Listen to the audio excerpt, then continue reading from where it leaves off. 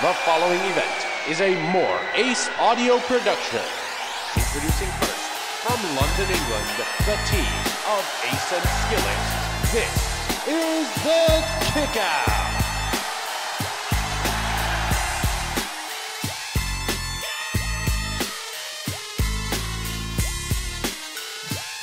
Well, hello! And welcome to a brand new episode of the Kickout. I'll go by the name of Skillet. My name is Max. And we haven't done an episode for a couple of weeks now. How long has it been now, Max? A few weeks now, isn't it? Maybe about 2 weeks. It's about 2 weeks. It seems longer. I'm going to say 3 weeks. I feel like it's been 3 weeks. I don't think it's been 3 weeks. I just think a lot has happened in the 2 weeks we haven't spoken. Right. You are right. A lot has happened in the 2 weeks that we haven't done a podcast. We have so much to talk about in today's episode because we have a special review of last night's pay-per-view, which is Wrestlemania Backlash. But before we do that, hey, you got lovely hair. What is going on? Trying something new, you know. It's just that's what it is. Just a new hair day. It's new hair day. Special occasion. Nothing you want to tell your boy about. Something coming down the line, you know. Something I might have to get invited to. You know what I'm saying? Me wearing a suit or something. You know? All right. And Max, how are you, my friend? I'm good, man. I'm good. A bit tired because I stayed up to watch the pay-per-view last night. Oh, you watched that live? Yeah, I don't know why. I didn't kind of give myself anything to do today at work, so I thought let me stay up and watch it live. It was worth it in my opinion, but yeah, I could have done with a sleep and just watching it in the daytime like a regular person. Okay, well, before we break down the last night's pay-per-view, which I totally forgot was happening until this morning, let's talk about a few things in the world of wrestling. Obviously, it's been a few weeks now, but the Blood and Guts match happened at AEW. AEW's version of War Games. You had the Pinnacle versus the Inner Circle. Tay, I'm not sure you watched this match or not. No. I thoroughly enjoyed it. But Mex, let me hear from you. What was your thoughts on the Blood and Guts match? I thought it was a really good match. I thought it was different from, NXT War Games match is very much spot as in like wrestling spot and stuff, given the arena and the kind of thing they're kind of caged in. But this was like an actual fight in between it. Like there was no real wrestling done within this. It was just pure fight, pure brutality. Obviously the main talking point was how it ended with Jericho on top of the cell and then getting pushed off onto this bouncy castle looking thing, which they probably would have got away with if they like videoed it right, if the videography production was correct on it. But yeah, I mean, he has to fall onto something like that. No one wants him to hurt himself. But that being said, I think they said he's broken his arm. So yeah, I don't know how that happened, but yeah, I think again, just another production thing with AEW. We've seen this. We've seen the barbed wire death match that never exploded. So maybe put it down to them being like a new company that get these things right. But other than that, I thought the Blood and Guts match was pretty good. Yeah, me too. I thoroughly enjoyed it. It kind of, you see how even though NXT, when they do their War Games match, they do want to pay homage to NWA with the War Games match. I kind of feel like AEW did a real good job of paying homage to NWA. It felt like I was watching NWA in the 80s. So kudos to AEW there. I know a lot of people have been talking about MJF after this match, saying that he's going to be the next big thing since The Rock, or he's got kind of Rock-like stardom qualities. I don't see that personally, but I do see him being a big star going forward for sure. I think he's going to be one of those wrestlers if it does happen, because it might not happen, but if it does happen where WWE might acquire his services, that will get like a massive pop. You know what I mean? So I could see a lot of bright things for MJF, but yeah, I don't know. What do you think of that, man? You think I'm right there? Yeah, I think. I mean, I know these guys and girls will come out and they're like they're happy with AEW, they want to stay there. But let's be honest, if it wasn't for 2 years ago, like WWE is still the destination. That's what you grew up on. That's why you probably wanted to become a wrestler. So, yeah, I can imagine. And to be honest, it would fit in MJF's character, that he's kind of sold himself to the highest bidder. Like, why am I going to stay loyal to AEW? WWE came with big money, big contracts. I'm gone. Like, that plays right into his character. So, I think one day we could possibly see him there, even though he's kind of flirted with it being true and not being true. And, the fact he's putting it in conversation from now is probably just getting people ready for it when it happens. Yeah. So what is it? Is it just his character, or is it like his wrestling ability as well? What makes him the star? Character-wise, he's got it down to a T, and his wrestling is not bad. He's actually not a bad wrestler. He's actually a good worker. But yeah, character-wise, he's got it down to a T. Yeah, he's a hated heel. He's bringing it back to the Piper days. He's very so if much. He comes in, do you think he'll be like a Kevin Owens in that kind of? He's that mold. He's very much the Chris Jericho, Miz kind of heel. That kind of mold, similar to Kevin Owens in some ways, but I just think he's just building his star so much now. Like, yeah, and he's what, 25, 26 maybe. By the time he's maybe mid-30s, and if he does want to go to WWE or maybe even earlier than that, 30, then yeah, they're gonna roll out the red carpet for him. He's gonna be mega. Let's talk about NXT. A new faction formed on NXT called the Hit Row.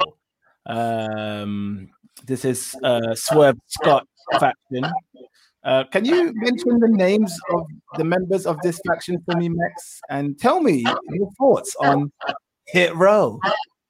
So we have Swerve Scott, the leader, I'm guessing. We all know Swerve Scott. We have Top Dollar, who is AJ Francis, I think. He's the host of the A&E series of the documentaries happening at the minute. We have Brianna Brandy, who is now known as B-Fab, another kind of legit rapper, singer in the industry, went on tour with Juicy J and stuff like that. Been in NXT for maybe about 2 or 3 years now in developmental. And Adonis, what's his name? Ashante the Adonis. I think he signed to NXT a couple years ago now. Seen him in 205 Live, NXT a bit. Just hasn't really found his feet, I guess, until now. So yeah. What did you think of the promo on their debut? I thought it was. I think Swerve Scott delivered. Yeah, for sure. And I thought Top Dollar delivered. Yeah, I think, he done the whole, all of them were kind of doing the kind of rap, kind of bars thing within their promos. I think Top Dollar was really good, but I think that comes from him being a host. Maybe, he's used to the mic and stuff. Ashanti the Adonis and B-Fab, they were okay. Nothing special. Got their points across, but and their characters, but I just think it's just an experience thing where Swerve and Top Dollar have that maybe experience being in front of a mic and all of that kind of stuff. These other two haven't as much yet, but as a package, they look good. Yeah, they do look good together. I'm not sure. I'm not really ready for this yet. I don't think they're even ready for it yet, to be honest. But we'll see how time goes. Hopefully they improve. I do think Swerve definitely on the mic, absolutely outstanding. I just, for the others, it was a bit awkward to watch for me. It was a bit cringe. It was a bit cringe-worthy. I don't know if you watched this promo, Tay. I haven't seen the promo yet. I've just seen a couple media shots of them. I was like, okay. But they do look. Yeah, they look good together. I would say that much. They definitely look good together. So, hopefully as time goes on, they'll get better on the mic. But yeah, okay. We'll give it a go. We'll see what happens. It's something new, isn't it? I guess it's something new. Yeah. I'm going to say a few things outside the ring before we start talking about Backlash, WrestleMania. Bea Priestley might join NXT UK. Did you hear about this, Mac? Yeah. So she finished up with her stuff with Stardom in Japan and New Japan, if in any affiliation she has there, quite some time ago. She, I don't want to say broke up, but they had like a kind of fake on-screen split with her and her boyfriend Will Ospreay. So yeah, it's been rumored for a minute that she may turn up in obviously NXT UK, AEW, and it looks like it's going to be NXT UK. Tamina wins her first WWE title. Tamina wins the tag team title with Natalia. Why did you not do this at WrestleMania? Exactly my point. I mean, it was a good moment for her. It was a good moment for Nay. Like I said, Tamina hasn't won a title. I'm not the biggest fan of Tamina anyway, but if she had to win a title, this was probably the better one to give her, to be fair. They had pyro. She cried. Max, did you feel emotional watching this? I was happy for her. Natalia looked more emotional than Tamina did. Maybe it's just one of them ones where, you've come up with someone and you think, they deserve it and all of that kind of stuff. So fair enough. Apparently, the reaction to her night 2 match against the tag team champions, Nia Jax and Shayna Baszler, and the crowd screaming for Tamina to get the win is the reason that they're pushing her, or they've pushed her now to this point. So they never expected anyone to care, particularly about this match. But because of the crowd's reaction on night 2 WrestleMania during the women's tag match, that's why she's got this push, and that's why they've become tag team champions. Andrade in talks with AEW. Would you want to see Andrade in AEW ring? Max? I think so. I think he's good enough to obviously hang with them man over there. Do you think it will happen? Do you think the rumors are true, or do you think it's just rumors? I think there's some truth to it. Like he's the biggest. I mean, sorry, AEW is the biggest promotion after WWE in North America. So if he's gonna stay in North America, that's ideally where he wants to be. I don't know if they've struck a deal or anything yet, but I would like to see him there. But Tay, would you like to see Andrade in AEW? Yeah, I agree. He should be. I mean, he's not gonna leave Charlotte. Well, he could, but he's not gonna leave Charlotte to go elsewhere. So if he's gonna stay here, he's not. If he doesn't go back to WWE, which I don't think they're gonna, let's go AEW. I'm sure they'll be happy to have him as well. Did you guys see who his first match is? Yeah, Kenny Omega. Kenny Omega. Nah. Is it not Kenny Omega? He's sent for Kenny Omega. But that's happening, bro. That's actually gonna happen. It probably will happen. Yeah, it probably will happen. But I think that's not till December or so. Right. But he's actually got a first booked match with after his 90-day non-compete. Del Rio. Oh yeah, no, I knew about that. Yeah, that should be a good match. Should be interesting. I mean, Del Rio he's a controversial one, ain't he? I think Del Rio is currently on bail. So there's actually doubts that match is actually going to happen because he might have been sentenced by the time that match comes around. But do you guys remember when Paige stabbed him up in the head? Do you guys remember that? Yeah, man. Yeah. Anyway, Tay, Zelina Vega has been spotted at the Performance Center. She may be making a return, and rumor has it she might be making a return with The Rock's daughter, Simone Johnson. They're really close in real life. Zelina Vega and The Rock's daughter, Simone Johnson. Would you like to see them two as a bit of a double act at WWE? I mean, I've never seen The Rock's daughter wrestle, so I don't know what that's going to be like, but I am happy for Zelina to be back.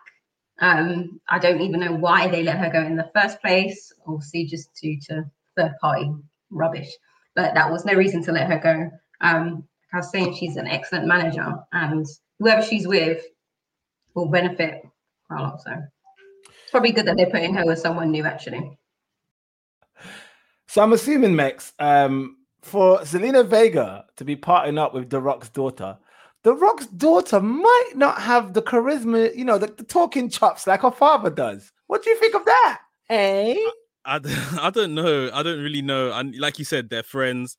And, The Rock done that film, the Pages film. I can't remember what the name was. And Zelina Vega played the role of AJ Lee. So, the connection is there. Who knows? The Rock might have even had a hand in getting her back into WWE. But yeah, apparently that this has been in the pipeline for a while. It's not new. And yeah, I don't know if there's anything between those two yet. They said that, they were filmed together, but like you said, this may be a managerial thing.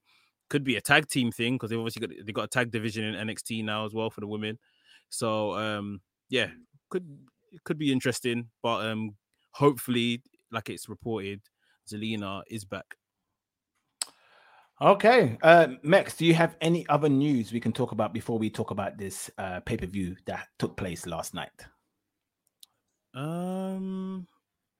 Not that I can remember. I've been watching loads of wrestling documentaries again. I've got the bug for watching wrestling documentaries all over again, and I've been watching the Stone Cold, Booker T, and the Roddy Piper one that's on A&E, the WWE on A&E documentaries. So I would recommend anyone to watch those, because even though these stories has been told in a WWE capacity in terms of like the network or whatever, there's some extra footage that they don't show and that they do have, and they lean a bit more to the story that you wasn't told. Certain things that you hasn't been told from these WWE documentaries that they tell you in these in these A&E documentaries. So yeah, I would say definitely worth a watch. I've been watching Dark Side of the Ring. I saw the Brian Pillman Part 1, Part 2 episodes. Crazy. I didn't watch. There was one on Backyard Wrestling, wasn't it? Am I right about that? No, not that I've seen. I think there's a new one out. I think Moxley's in it. But yeah, I haven't watched. That's the Nick Gage. Oh, it's about Nick Gage. Yeah, Nick Gage. Oh, okay. So there's one about him. Oh, and then the A&E documentary on Shawn Michaels is out today. So, and there was an A&E documentary on Macho Man as well that I haven't watched. I'm going to watch as well. Yeah, so, I think there's one on Shawn Michaels. So how, like, what are the wrestlers they doing? Do you know, or did it throwing them out? It just seems to be throwing out one every week. Like, I don't know. Yeah, and there is, after the pay-per-view last night of Backlash WrestleMania, the episode 2 of Icons is now on the network with Rob Van Dam. So they've obviously delayed Icons because they probably wanted to film the Hall of Fame stuff first. Yeah. So obviously the Davey Boy Smiths, because it's going to be an episode on Davey Boy Smith, so they probably delayed that for that. Now the RVD one, and I know there's a Beth Phoenix one part of this Icon series as well. So yeah. Okay. All right. Interesting. All right. Should we talk about Backlash WrestleMania?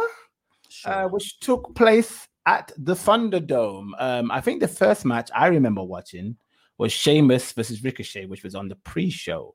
But there was nothing before that match to talk about, was there, Max? Anything noteworthy? I know Bobby Roode and Dolph Ziggler attacked Dominic Mysterio backstage, but that's really it, isn't it? There was nothing else. Yeah, Jimmy Uso calling Jey Uso a bitch again. Oh yeah, that bit there. But yeah. I really like the build up to this. That the Usos and the Reigns and the Cesaro stuff. I really like that. That was actually quite enjoyable. And I didn't watch SmackDown week by week recently, so watching that as a promo package was actually quite cool. But Tay, did you watch the kickoff match with Sheamus and Ricochet? No, I did not. Mex, did you watch it? I caught just before the finish, so I didn't know there was a kickoff show match. Like Sheamus probably didn't know there was a kickoff show match until minutes before he went out there. But yeah, he's having these non-title challenges. I think this was a title match. I think it was a non-title. I don't know what he's doing. He's eventually going to get. Obviously, the GM is going to stick it on him. Like he keeps having these non-title US Championship matches or whatever. Ricochet came out in like his street gear, and flew around for a bit. Got put away by something that wasn't Sheamus's finisher. Grabbed Sheamus's hat, Jake Paul style, and started dancing around and kind of mocking Sheamus. And yeah, I don't know what this thing is with baby faces losing and then mocking the heel, and then that's like their win. But so they're gonna continue this, aren't they? Because I'm gonna lie, I actually enjoyed their chemistry, Sheamus and Ricochet. They actually had some good stuff in the ring, but I didn't know it was a non-title match. I thought maybe it was a title match, and then Ricochet would lose, and then they'll have another match. But no, it was a non-title match. So Ricochet loses the non-title match, and then they're gonna go forward with more matches. This doesn't make sense, but okay. So Sheamus wins that one. I think the opening match was the triple threat, wasn't it? Asuka, Rhea Ripley, and Charlotte Flair. Tay, let's go to you first. Did you enjoy Charlotte Flair's entrance with the Queen kind of look in her ring attire with all the rooks on her attire? That was pretty cool. Look a bit like Cruella Deville, but with the cards as well, kind of like the Royal Flush gang, if you know your DC. Like from Alice in Wonderland as well. Alice in Wonderland. There we go. The Queen. There we go. That's what it was, isn't it? Off with your head. It was actually that. It was the Alice in Wonderland Queen. Asuka and Rhea Ripley. Did you enjoy this match, Tate? I really did. I mean, I wouldn't expect anything less from these three, to be honest. Like, it was hard hitting. Like, Asuka was giving it to them, Rhea was giving it to them, Charlotte was giving it to them. So it was a good match, kind of all around. I wasn't really sure on who was going to win because I was thinking, okay, Charlotte's back now. So you know how they are, like, okay, give Charlotte the belt. But I was happy that Rhea kept the belt on this one. I mean, they all did really good. So, yeah. Max, did it do Asuka any favors that she took the fall?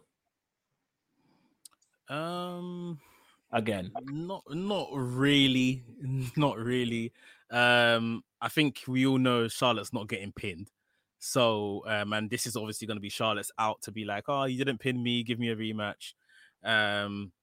But yeah, I think someone has to take the loss. Unfortunately, it was Asuka, but she, like Tay said, she looked good in defeat.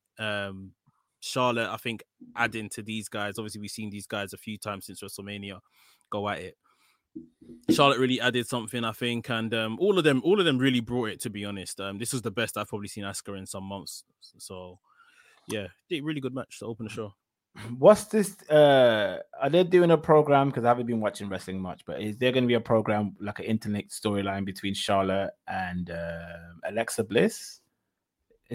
Am I right about that? That's what seems to be the rumor, that Alexa Bliss's doll is gonna maybe take control of Charlotte. And yeah, to be honest, I think that's probably how they're gonna get the belt on Charlotte, and then the whole crowd is gonna, go mad. But it's like, oh well, Charlotte's not controlling herself; she's being controlled.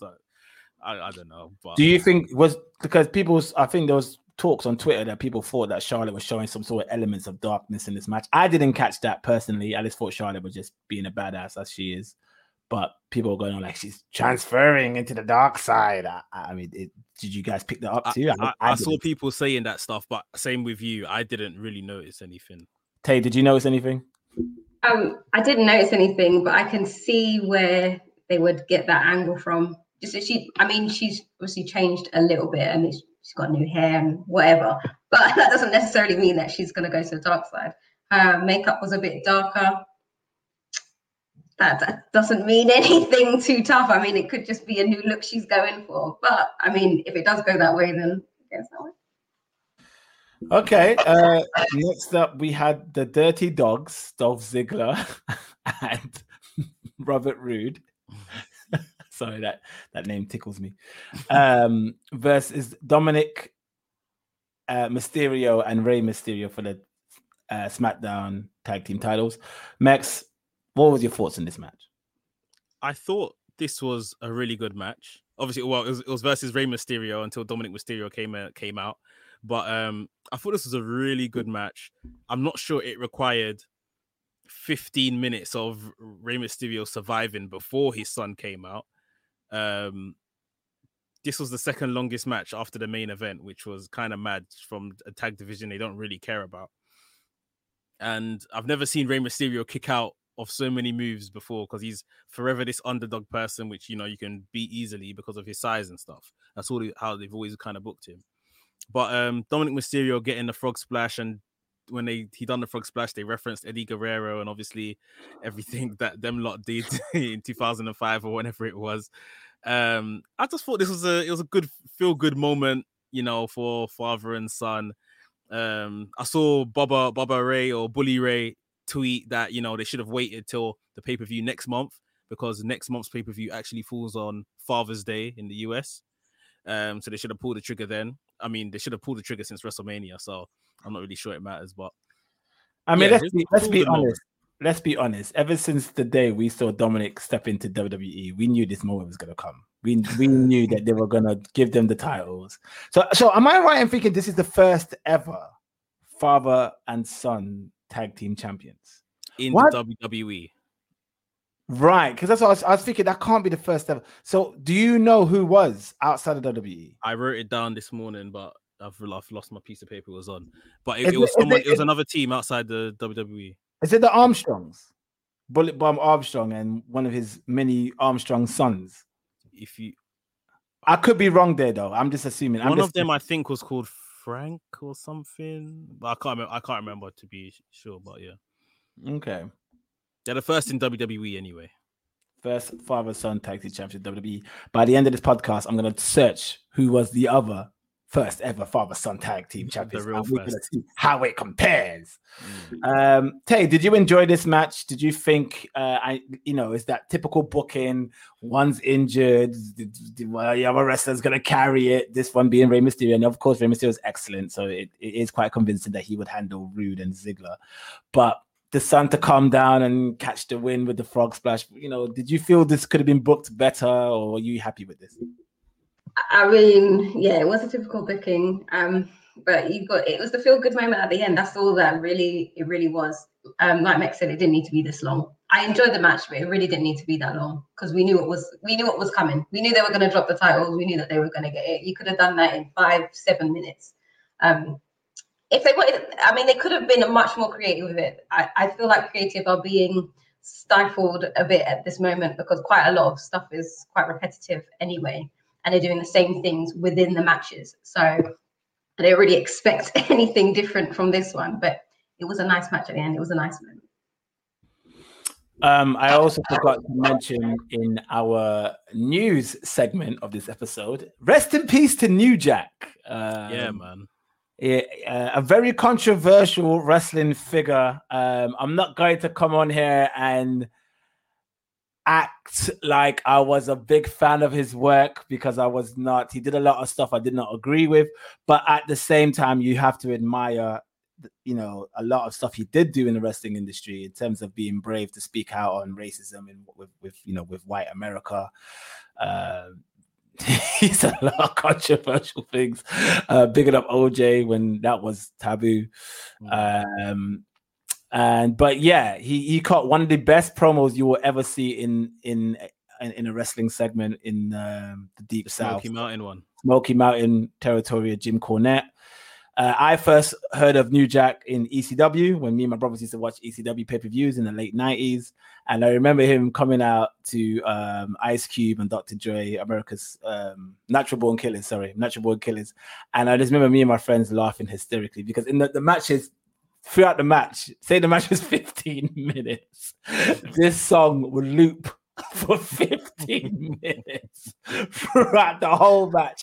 And he will always have objects that he'll come out to the ring with. It will either be like a trash can full of like kendo sticks, barbed wire bats, a keyboard, like a PC keyboard, sometimes tables. He will come out with staplers. He will come out with like stun guns. He was just a proper gangster, and the way he would wrestle, he would smack somebody with a keyboard and run off outside the ring, come back into the ring, hit them with another thing. It was kind of comedy at the same time. So he knew how to do a lot of comedy timing with his wrestling. But yes, as times went on, he went a bit more crazier and savage. And that tribute Paul Heyman, did anyone see that tribute Paul Heyman did for him on Talking Smack? When he got really emotional. I was very surprised to see that because WWE never had, apart from having the footage of ECW and having the ECW DVD that they did, they never really had New Jack in the WWE programming ever. There was rumors that they were going to get him at the 2004 storyline with Carlito and John Cena. He was supposed to be the one that stabs John Cena, but they changed that to Jesus.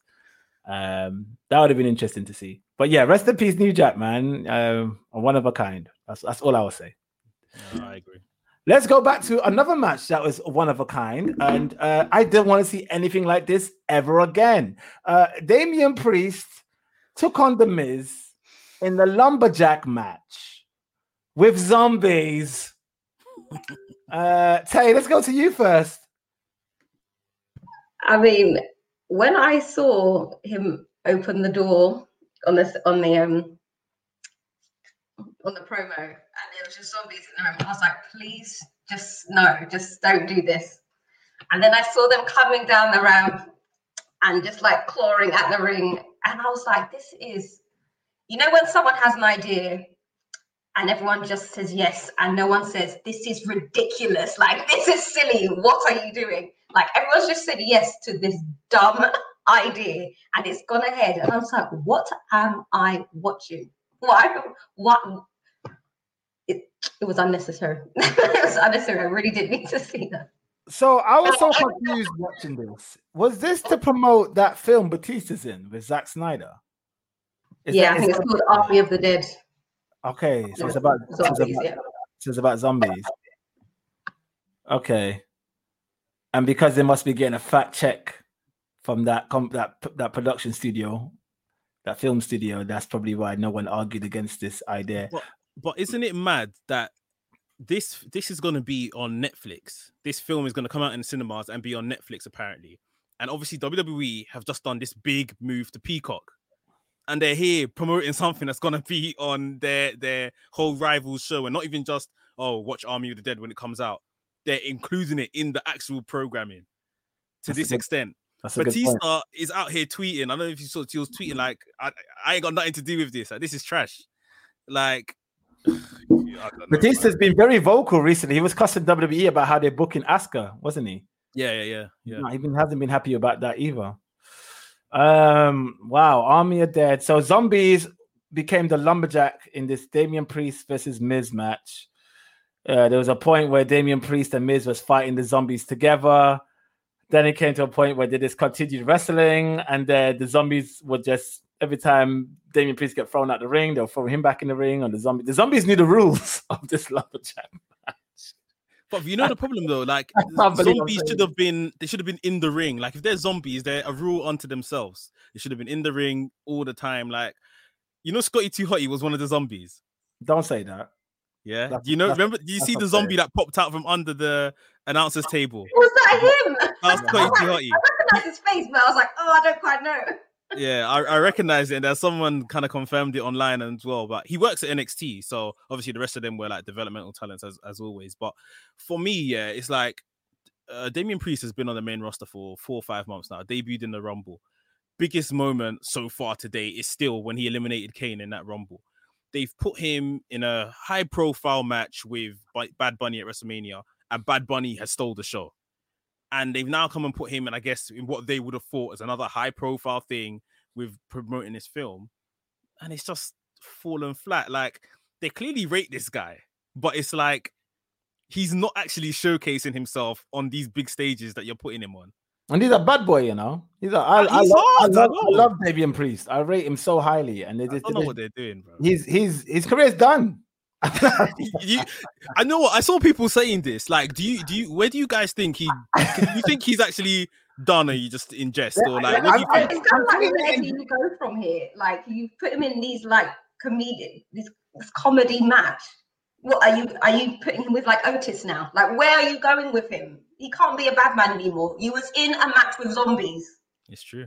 Tay's right. Like I say it in jest. But Tay's so spot on. It's like, how you gonna take this man seriously now? I can't. Like with Miz, he can kind of get away with it. Because Miz does the comedy acts and Miz does silliness.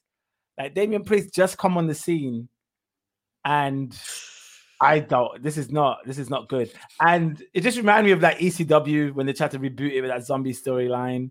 I see Morrison is a big time joke. Like my brother, shout out to my brother K-Night, my brother Andres. Like he doesn't watch wrestling like I used to, but he still remembers like certain wrestlers that are good. So I think he must have walked in my flat and he saw me watching wrestling and he was like, "Oh, Morrison's back." He was like, "Oh, he was good. He was good."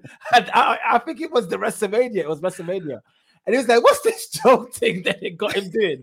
I thought, "Bro, he's a joke now." So what? Yeah, he's just like, I think Alice's favorite wrestlers always gets treated like jokes, so you just stop watching it. And this is another thing. I can see somebody following like Damian Priest's career from Ring of Honor. I'm like, yeah, this is the guy. Let me show you about this guy. See this guy here, yeah? I've been telling man them about this guy, yeah?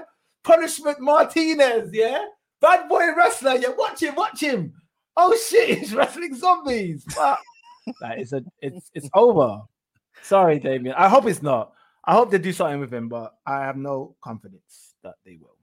No, they definitely need to reward him for this bullshit. Like, he needs a big win somehow. Just give him the US title. Just give it to him. Let him fight Sheamus in the next pay-per-view. Let him win. That's how you're going to redeem him. That's it.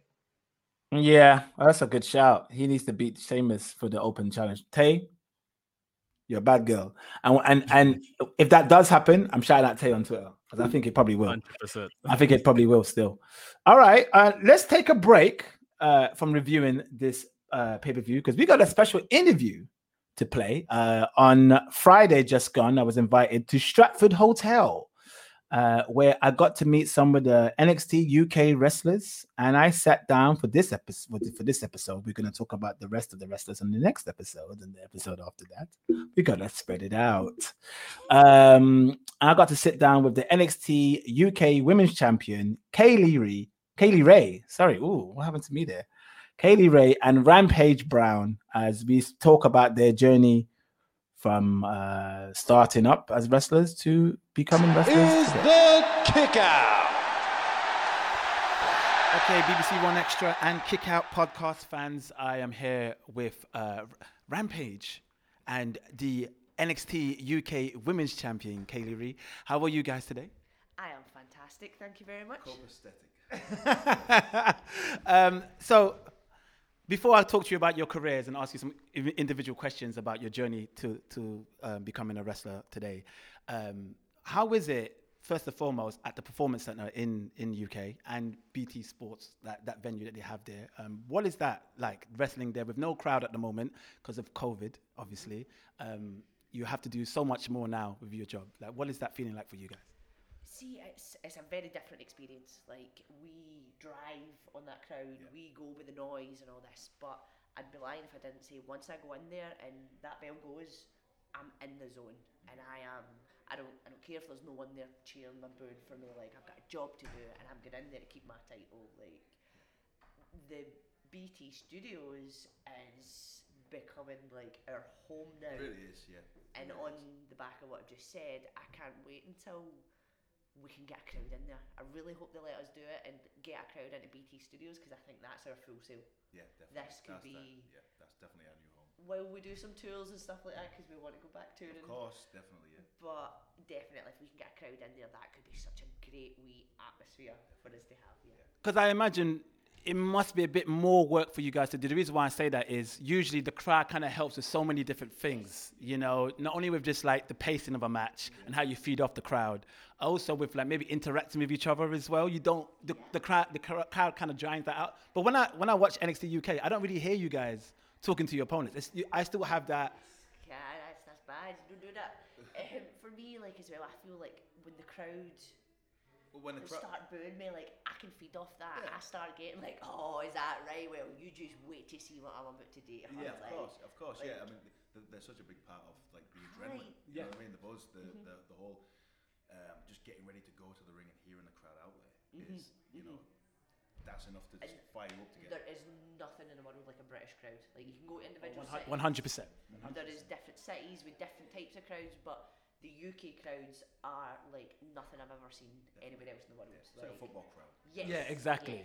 So you got A a little bit more. If they don't like it. That's what I'm saying. There's a little bit more added pressure than Americans. That's in my opinion. Yeah. So Rampage Brown, what was your earliest memory of wrestling, and what made you decide to venture to be a wrestler yourself?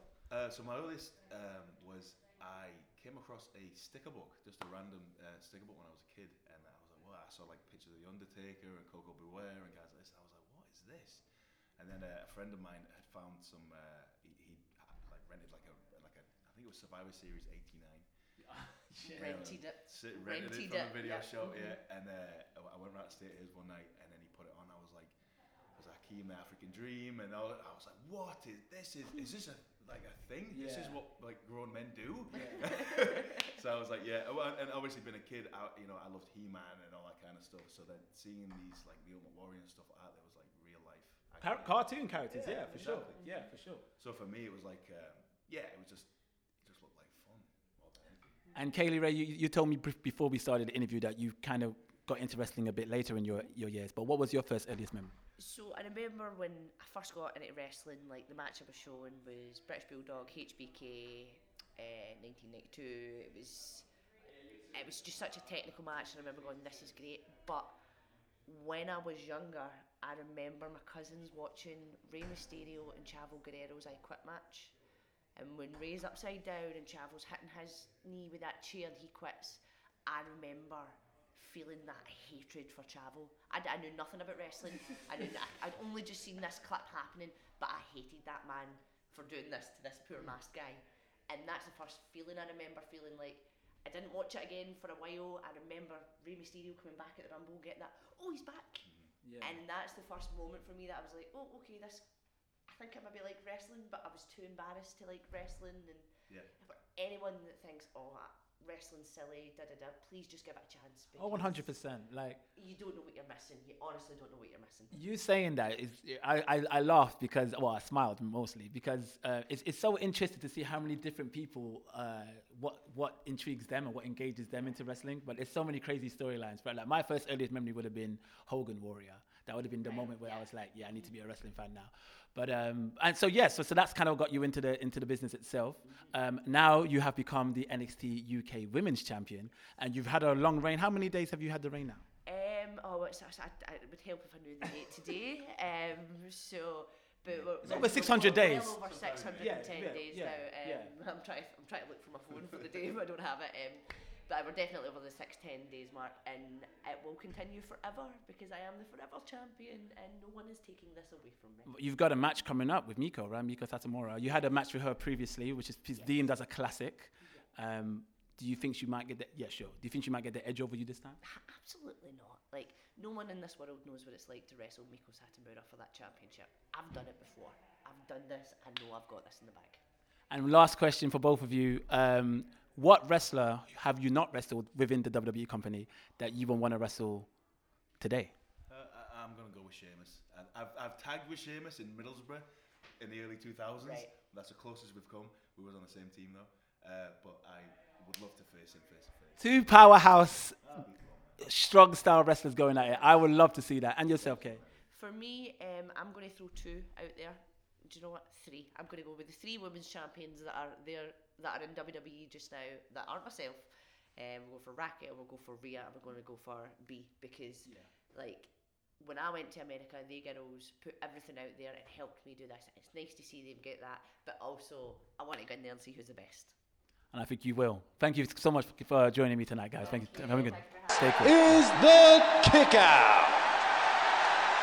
Yeah, that was a fun interview. I mean, it wasn't as long as I wanted it. That was quite short compared to other interviews I had, like the Mustache Mountain and Aaliyah J and Oliver Carter. Aaliyah James told me something very interesting about her name that you will find out next week or the week afterwards. I think I'm going to put it out the week afterwards. But one of these episodes of Kick Out, when we have an interview, she told me something interesting about her name that I did not know before. So we'll get into that later. But should we start back this WrestleMania Backlash review? The next match, I think it was Bianca Belair defending her title since her epic win against Sasha Banks at WrestleMania against Bayley. And in my opinion, what a opponent to choose. I think they're probably the best person to choose after the Sasha Banks job is Bayley.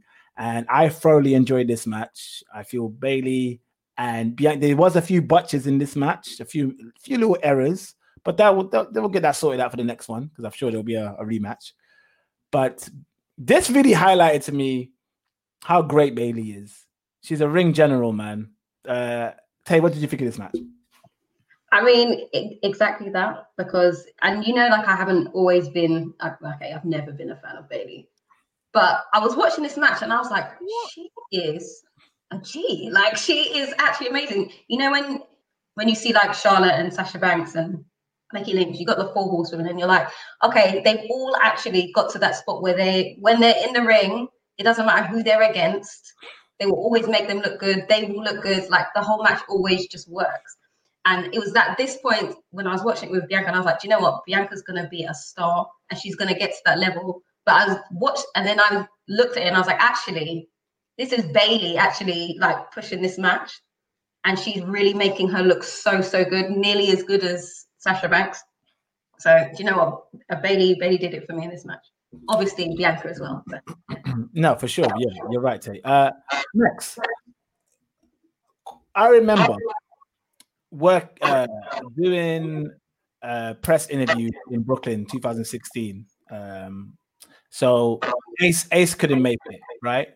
So I brought my boy Loudmouth. Shout out to my boy Loudmouth. Sometimes listen to the podcast. I don't think he listens to it as much as he used to, but anyway, I brought him down to help me with camera work and whatnot, and help me with recording the interviews and stuff. And he's not a massive wrestling fan like he used to be when he was a kid. So when I brought him down in, this is 2016 to watch SummerSlam, he was like very confused by certain things that was going on, and he was asking questions like, "Who's this? Who's that?" Was it 2016? I feel like it was 2017. When did Bobby Roode arrive? It must have been 2017 because Bobby Roode arrived 2017. So it was 2017. Sorry. But he noticed when Bayley made her entrance, he was confused because he was like, he's looking around and he's seeing the crowd going nuts for Bayley, and he's like, how is this a success? Like, she's dressed like a little schoolgirl with pigtails in her hair, and she's coming out with inflatable dummies and having a little cartoonish kind of gimmick kind of thing. But she's a star, right? She was a massive star. Does that dish prove how good she really is to make that gimmick work? Yeah. I mean, the gimmick was very natural from the beginning days. She just wanted to be a wrestling fan, like I'm a wrestling fan girl. That's what it was. And everyone kind of bought into it. So much so that in her height of everything in NXT, I actually thought WWE have got their female John Cena in Bayley. I thought that too. I really did think that. And obviously, the character did well on the main roster, but the main roster fans are more demanding, don't have that kind of loyalty like the NXT fans have. Always want change, always want to be pleased and stuff. So eventually Bayley switched up her gimmick, but even this, and all I can call it is a Karen kind of gimmick that she has, is so brilliant because it's like that girl that we all kind of got introduced to, the girl next door with a ponytail and everything. She's grown up now, like she ain't taking the trash that this world has to offer and all of that kind of stuff. And I loved her promo on Friday on SmackDown to Bianca Belair, saying that basically she said to Bianca Belair, "You remind me of me back then with the ponytail, coming out, hugs, smiling, wanting to be loved by everyone, and that it's not going to get you very far," and all of that kind of stuff, which obviously reigns true. And even from what some of us have been saying, that Bianca Belair's title run so far hasn't been set alight because she's just kind of happy to be here with this championship right now. So, Bayley's fantastic. The match was fantastic. And I think Bianca Belair, like Tay was saying earlier, I think Bianca Belair and Rhea Ripley. What's her face? The Raw Women's Champion. Rhea Ripley. I think, Belair and Ripley are going to benefit so much from wrestling amongst the four horsewomen and the likes of Asuka in their prime, and, kind of be brought to these great matches by the time that they are, because they're probably a few years younger than them. Rhea Ripley and Bianca Belair are going to be massive, massive talents because they've sat under the tutelage of these 4 or 5 women, and the horsemen and that. So, yeah, top match. Very good match. Excited to see these two lock horns again. I definitely want to see it. I want to see a rematch. All right, let's talk about the 2 main events now, the 2 championship matches. Let's go with the first one, the triple threat match for the WWE title, Bobby Lashley versus Braun Strowman and Drew McIntyre. This was actually quite decent. I was actually quite surprised by this match. I had no interest going forward to watch this match at all. I didn't have any interest in it at all, but some really good spots. Lashley, I like the double suplex Lashley and Drew did on Strowman.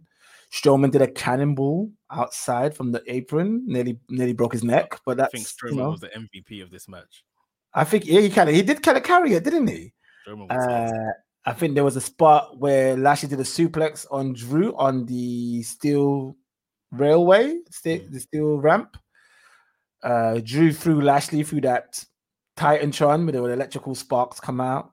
Strowman was just mashing man up in the ring with all kind of madness. This was a good match. Let's go to you first, Max. Max, talk to us about the spots in this match.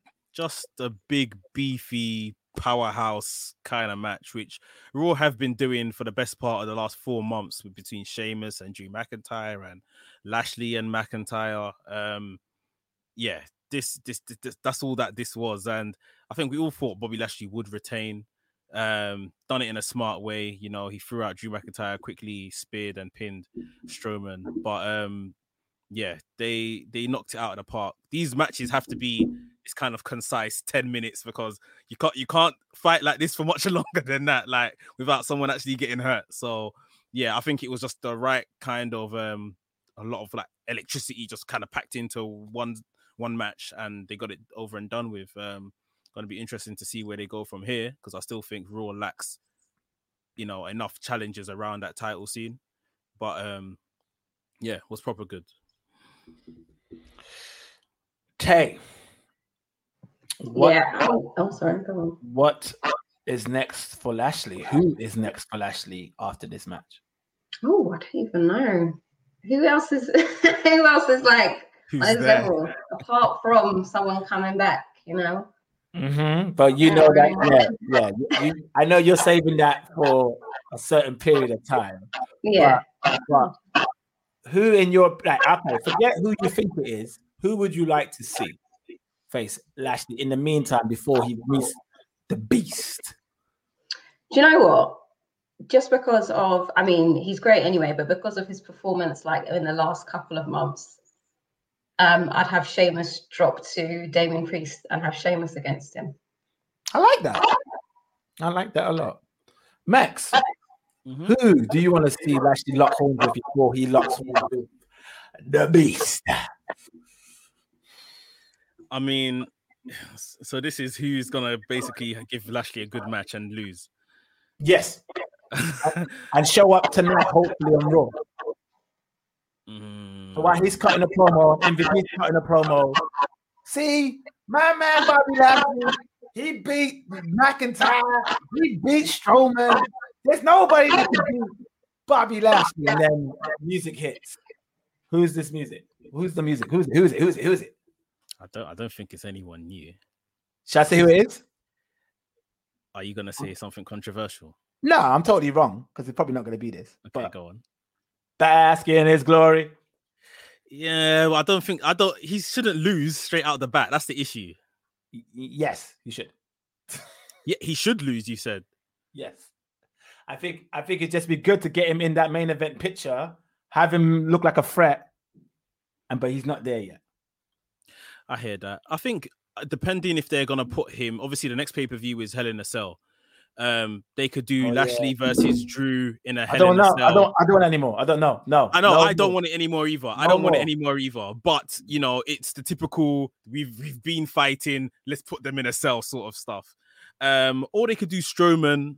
I think maybe Strowman's gonna hang around Lashley for a minute. So I if you didn't say who's gonna return, I would have picked Strowman to be that guy. I hope it's not. I just want someone new now. I don't want. Bro, there's nobody. There is no That's one. That's the sad truth, isn't it? That is the sad. Unless, like you said, it's Keith Lee and maybe a Damian Priest can climb to that height. Yeah, that's about it. I think the next Hell in a Cell match is going to be Priest versus that zombie that showed up at ECW that time, and Sandman tamed the shit out of him. I think that's going to be all right. Well, I guess we'll find out tonight on Raw what they decide. Before we move, because I thought you were gonna say someone controversial. Did you hear who was backstage on Raw last week? No. Velveteen Dream. Oh, I did hear about this. Oh Lord. So I think if they're going to do it, they need to do it now before crowds come back. If they debut him when crowds are back, they're in trouble. I think they need to try, and the key word is try, because the crowd is pretty unforgiving on everything involving Velveteen Dream right now. I think they need to try and bed him in before crowds return. Tay, you and I have both seen the love that man used to get from a live crowd or from the WWE universe in person. We saw him wrestle many times, I think. Both of us have seen him live. That's all gone now, isn't it? I mean, do you know what is so difficult about Velveteen Dream is because like he's gone through all these kind of things, but his personality is like a little bit less than his character. Like he can be quite a dick in real life. Like let's be real. He can be quite a dick in real life. So him trying to come back from all the stuff in the past, whether it's true or not, I think it was false allegations. I'm not quite sure. I can't remember. But even if he's going to try and come back, the way his personality is set up isn't that nice. So people aren't, even if he's found, not guilty, people are still going to be like, nah, but you're still an arsehole. Because he's still an arsehole. Yeah, that's very true. That's very true. I remember when Tay called it in New Orleans when he ignored Tay. And even the interview I had with him was a bit, I know he was in character, but he was being a bit weird in the interview. That interview was one of the awkwardest interviews I've ever seen in my entire life. Like, I was asking normal questions, and he was going on like it was arithmetic or something. He was going on arithmetic. He was going on hella maths. I was like, okay, cool, man. Arithmetic. What was the thing that he said to you? It was the best line. He's like, do you anticipate the birth of a child or something? What was the thing that he was saying? It was so I think I said something about, what is your, I first asked him about what's your plans or your strategy going forward? Because it was that ladder match, isn't it, Max? It was that ladder match with the North American one. Yeah, the North American one, Gargano. Brilliant match. And I said, what is your strategy against these athletes? He goes, strategy? What do you mean strategy? Why would I have a strategy? I was like, well, and he goes, oh, my strategy is simple. It's gonna go up the ladder and grab the belt. As easy as that. I said, well, it's not really easy as that because you have like 5 other people in the ring that's gonna stop you. Then he goes, what do you want to do? You want to hog tie them up, all tie them up by the ramp, and then while they do their entrance. And I was like, if you have to, and then there was like a long pause, and we were both was not saying nothing. So I was like, I feel like you really made a name of yourself with the matches with Aleister Black. Do you think the matches with Aleister Black really helped you, build a name for yourself within the wrestling industry? He's like, yes. And I was like, okay. And what do you anticipate with these matches? Like, how did you anticipate do you anticipate the birth of a child? Do you anticipate the sun shining on the world or something? I was like, bro, what are you on, bro? This is not even hard. Like, you're making this really hard for me. But I do think he was in character because after they stopped recording, he kind of smiled. He looked at me and he smiled and he shook my hand. So I think he was in character, but he was not in character when we met him later on that night. And Tay was trying to talk to him, and he just gave Tay the cold shoulder. And Tay was like, he's a prick. And I was like, no, he's a character. He's a character. Oh, no. Looking back now, I think Tay was definitely right. That's him. That's him. But anyway, yeah, for those who don't know, haven't listened to that interview, go back to our archives at the kick out. Find the one with Velveteen Dream. I'm not going to tell you what episode. I can't remember what episode it is, but there's an episode where you will find Velveteen Dream on there, and you can listen back to that. All right, let's talk about the main event. Roman Reigns versus Cesaro for the Universal Championship. Jimmy Uso has returned, and he's trying to stop Jay from being at the side of Roman Reigns. Tay, have you been watching SmackDown weekly? Because I haven't. And have you been enjoying this build-up? From what I see in the promo package, this looks really good. Yeah, no, I've been really enjoying this segment, especially Jimmy came back. So Jimmy comes back and he's like, you can see it's like the friction that's building up until they kind of then get together. And I'm enjoying this part, and I kind of want them to long it out a little bit longer to the next pay-per-view, that they're still a little bit shaky. It just helps with the storyline. And the match yesterday was, I thought it was amazing.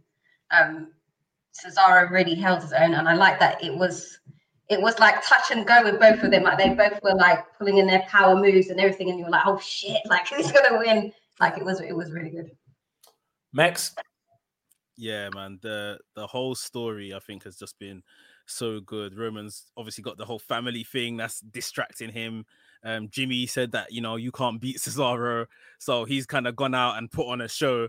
He's calling out Daniel Bryan, that technically no longer works for the company, whilst he's beating up Cesaro, like, hey, DB, like, this is your boy, and I'm beating him at you lot's thing called wrestling. Like, I'm good at this, aren't I? Like, the whole character stuff is just completely so good, down to a T. Like, he's put out another video on his, I think it's on WWE's Twitter today while he's in the gym, saying that, you guys said that this was your thing, wrestling and stuff, and I beat apparently someone that's one of the best wrestlers in the world. Like, what does that make me now? And I think just where we go from here is going to be proper good. He's called out Jimmy Uso in that video, said that, you know, Jimmy, don't try text me now. Don't tell your brother to text me. Don't try call me. We'll link up on Friday on SmackDown, and then you can explain yourself about I can't beat Cesaro, like you're mad, bro. And I think with Hell in a Cell being the next pay-per-view, they got to do Jimmy versus Roman Reigns. No, it's gonna be Usos versus Roman Reigns. What, like a handicap match? Yeah. Stack 'em. What's the phrase?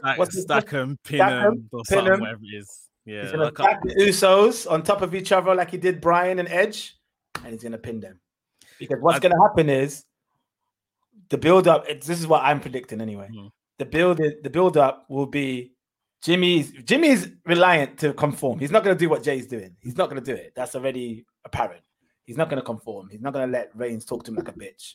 So Reigns gonna keep trying to antagonize him, and it comes to a point where Jay's at the fence still, and then it comes to a point where Reigns does attack Jimmy, and in the day, brothers, you know what I'm saying? So I think that's gonna happen, but I think it's gonna happen within this Hell in a Cell match. So obviously, remember, Jay and Roman had a Hell in a Cell. When Roman beat up the referee and they opened the door of the cell to let the referee out, that's when Jimmy ran in to try and save Jay, and then he eventually put Jimmy in the chokehold, and Jay said, "I quit," or whatever the case was. So I think that's going to be like very similar. Jimmy is going to verse Reigns. Jay is literally going to be on the outside of the cell, so conflicted that he can't actually get in the cell and help whoever he wants to help. And then it may lead to, like you're saying, the turn against Roman, or who knows? No, what you're saying might be true. And so that means that would have been a whole year from the last year's epic Jimmy and Reigns match. Not a year. I think last year Hell in a Cell was in November or so. So it's just been a matter of months. They've moved this Hell in a Cell forward because I think they want Money in the Bank to be next month in July. They want Money in the Bank to be the first pay-per-view where the crowds are there. Oh, brilliant. Okay. Which makes me think one thing, to be honest. I think Edge is gonna win Money in the Bank and cash in on Roman same night. No, I don't want it to happen. Why do you think that? I think they want a same night cash in if they're having fans back at Money in the Bank. It's a big show for them, innit? Like, they want the crowd there for a reason. So I think someone's going to cash in their briefcase that night after winning it. I don't see Roman losing this title unless someone cashes in on him. He's too good otherwise. He can't be beaten face to face knowing that a man, I've got to face this man. But if it's a sneak attack, and Edge is the king of sneak attacks, might be. Okay. I remember you said that when we watched the pay-per-view next month. We'll see if you're right or not. I don't want to be right, but still. But yeah, Cesaro Reigns, very good match, very slow pace, very methodical, and he got really heated up towards the end. I noticed Cesaro didn't do the swing on Reigns, but he has swung Reigns before, right? In the Shield days, am I right? I think he swung Reigns when they had some type of qualifier match for the WWE Championship a couple years ago. Yeah, I think you're right. Yeah. So after Reigns defeats Cesaro, Seth Rollins shows up in a very weird, dripply outfit, and he attacks Cesaro. So this Seth and Cesaro feud is continuing. Tay, what do you see going forward between Seth and Cesaro? I don't think it's going to go anywhere in terms of like championships or anything. I think they're just going to give us great matches, to be honest, like, because they're two good workers. They're definitely like any other pay-per-view. If you put them in a match, it's going to be a good match. So they just need them to kind of help with all the other bit kiddie matches that are coming out at the moment. So I just think we'll just get a series of good matches from them. Do you think you'll ever see Cesaro win the big one? He came short last night, but do you think there'll be a chance for him to win a WWE Universal or WWE title in the future? I don't know, I think when the crowds come back, that's when we'll know. Because it's going to have to be a Daniel Bryan, Kofi Kingston, like that kind of thing to be like, listen, put the title on him or we're rioting. It's going to be that kind of thing. Max? The way that Cesaro has ended the last 2 SmackDowns, I think if crowds were there, they would be in trouble. They would be having those conversations like Tay just said. But I for now I don't see it. Roman is too much right now. If a draft happened that he went over to Raw, maybe. If he goes in that momentum, maybe. I think Cesaro to be the guy to overcome Roman ain't gonna happen. He's gonna re-enter this feud with Rollins. He's already beaten Rollins twice, so I'm guessing Rollins is gonna win their next match, which will knock Cesaro down another peg. So it's like, is he done at the top? Like this little run he's had, is it almost coming to an end? Like, Okay. Yeah, I see what you mean. Before we rank WrestleMania Backlash out of 5, we got some questions from our Kickout listeners. This one is from Anafi from Rest Things. Big up Anafi. He says, what was that ending last night? Was it needed? Did you feel Seth Rollins needed to show up and attack Cesaro last night, Tay? I mean, I don't think it was necessary, but I mean, I feel like it was just them telling us, like, "Here's, you've had your Cesaro now, guys. We're taking him back." That I feel, to me, that's what that was. Yeah, Max, I agree with Tay. It's like this is who you wanted us to push. You know, Romans beat him. They then sent in Jey Uso to beat him up. They then sent in Rollins to beat him up. It's like, haha, that's your guy. When you're done with him now. That's him done at the top. And I thought it was a very odd way to kill someone who was kind of meant to be this hero against the villain Roman Reigns. And like I said, I think Rollins will probably beat him the next time they lock up. And, that's 2 big high-profile losses back to back. this one from Patterson Dolphy. 2 questions. 1, I personally think the marketing decision for Army of the Dead and WWE was a great idea. This is what he says. It got people talking. What do you think, Tay? I think good for you, Aldelphi. Thank you.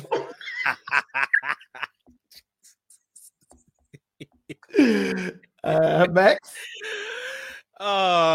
You know what? Like, WWE gave us a very good pay-per-view with 1 blunder. And it was a very big blunder. The match was too much.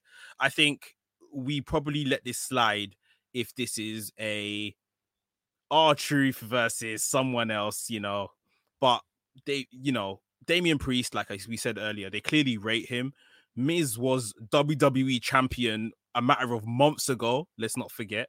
Mm-hmm. Like, it's just the wrong people involved, and Morrison should not be in this kind of spot either. Like, yeah, I don't particularly mind it. We're watching a TV show at the end of the day, like, but just do it with the correct people. Like, don't we're out here questioning if Damian Priest can even recover from this. So yeah, just do it with the right people in future.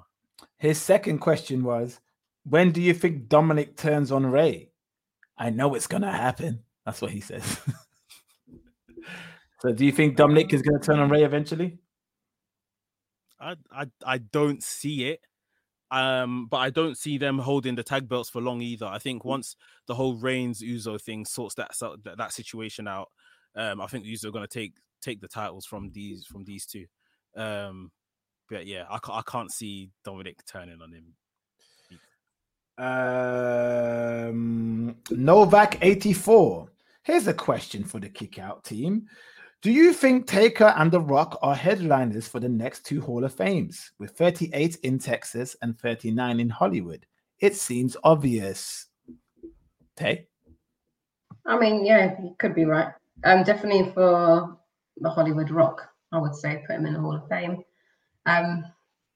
It's a good shot. Max? I think bang on with Taker. That's must be it because it's in Dallas. I think the Rock one, if it's the Rock would make 100% sense, but I'm not sure if he's going to officially retire yet. Maybe if he gets the Reigns match, then yeah, he will. But I think if it's not him, it might be Batista, because obviously Yeah, Batista because would never happen. he delayed it this year. Yeah. And he's very much LA Hollywood now. So yeah. And the last question from Mick Conlin, who did a great rendition of the Kick Out theme, the live acoustic version of that on his violin. You should check it out on his YouTube channel. Shout out to Violin Mick. If you could only keep one gimmick match, what would it be? I'll keep the Chamber if Michael Cole was banned from dishing out shite stats about how it was made. Thank you, Rick. So if you could keep one gimmick match, what would it be? I'm gonna go with the obvious for me, and I think this is gonna be Tay's answer as well. The Royal Rumble. I think that's the greatest gimmick match of all time. Tay, do you agree with that answer? Absolutely, I love Royal Rumbles. Okay. Max, what would you say? Yeah, I mean, Royal Rumble slipped my mind. It's become such a non-gimmick. It's like a furniture. You see what I mean? Like my mind. But other than that, I think what I've come to love in recent years is the Money in the Bank. Although they've been kind of messing up how the winner gets booked and stuff, I think maybe Money in the Bank is a strong gimmick as well. All right, let's rank. Oh, actually, before we do ranking, I didn't get to find out the other tag team that won father and son. So it might not ever have happened, but if it has happened, I'm going to find out and I'm going to mention it in the next episode. But what I have got compiled here is a list of father and sons who has won the same title. It doesn't mean they've won it together or anything like that. So obviously, like example, Rocky Johnson, The Rock has both won a tag team championship, right? Mr. Perfect and his son, Curtis Axel, has both won the Intercontinental Championship. The British Bulldog and his son, Harry Smith, has both won the Tag Team Championship. Dusty Rhodes, the American Dream baby, and Dustin Rhodes has both won the United States Championship. And I guess you could put Cody in. Dusty Rhodes has never won Intercontinental Championship. Cody's won the US Championship and he's won the IWGP US Championship as well. Has he won the US Championship? Cody. I'm sure Cody won it in WWE. Okay. I don't remember that. I know he's definitely won IC. I don't know if he's won. Yeah, he definitely won IC. I to be honest, maybe I'm making it up. I don't know, but he won the IWGP United States Championship. I know that. But Dusty's never won that. Oh, well, fair enough. Rikishi and the Usos, obviously, WWE Tag Team Championship. Classic Chavo Guerrero, the original Chavo Guerrero, and Chavo Guerrero Jr. won the Cruiserweight Championship. Both of us won Cruiserweight Championships. Ric Flair and David Flair has both won United States Championships. The $1 Million Man, Ted DiBiase, and his son, Ted DiBiase Jr. has both won Tag Team Championships. And I think that's all I've got. If I'm forgetting anyone, I don't know. But no. There might be some more. But there we go. And obviously, together, Ray and his son, Dominic, has won the Tag Team Championships. All right, let's rank WrestleMania Backlash out of 5. Let's go with Tay first. I'll give it a solid 4. Really? Even with the zombie stuff? Yeah, with that. But if you take that out, literally just take out the zombies, leave the match in the even. It was a really good pay-per-view. Okay, next. Yeah, I was gonna be more generous than that. I'd say 4, maybe 4.25, pushing 4.5. If it wasn't for the zombie match, I thought this was probably the best pay-per-view they've done in a while, like from top to bottom. It was a very good pay-per-view, so I'm gonna say 3.5. But it was very good. It was very good. I can't give it a 4, but it was very good. Okay, well, thank you. I think that's it for today's episode. We will be coming back with more content. We'll see what happens on Raw tonight. I might be joining Mex or Tay if she wants to come join us as well, maybe this Thursday to talk about NXT and AEW and Monday Night Raw. So stay tuned for some more episodes and more content. We've got some more special guests coming on the show soon. Before we sign out, Tay, where can people find you on the social media platforms? At the Kick Out Podcast. Just plugging the Kick Out. Yeah, where can they also find you? At the Kick Out Podcast, Twitter, Instagram, and Apple Podcasts. And guess where you can find Skillet? At the Kick Out Podcast. Thank you so much, guys. Have a lovely night. Take